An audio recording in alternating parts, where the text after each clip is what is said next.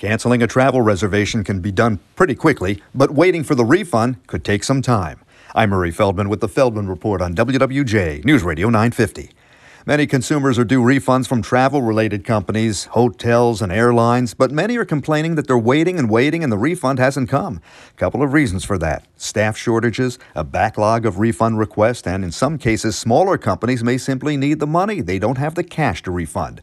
The nonprofit consumer travel site Elliott Advocacy reminds us the Department of Transportation says airlines, travel agents, and online travel agencies must refund your purchase within 7 business days if you paid with a credit card, within 20 days if you paid by cash or check.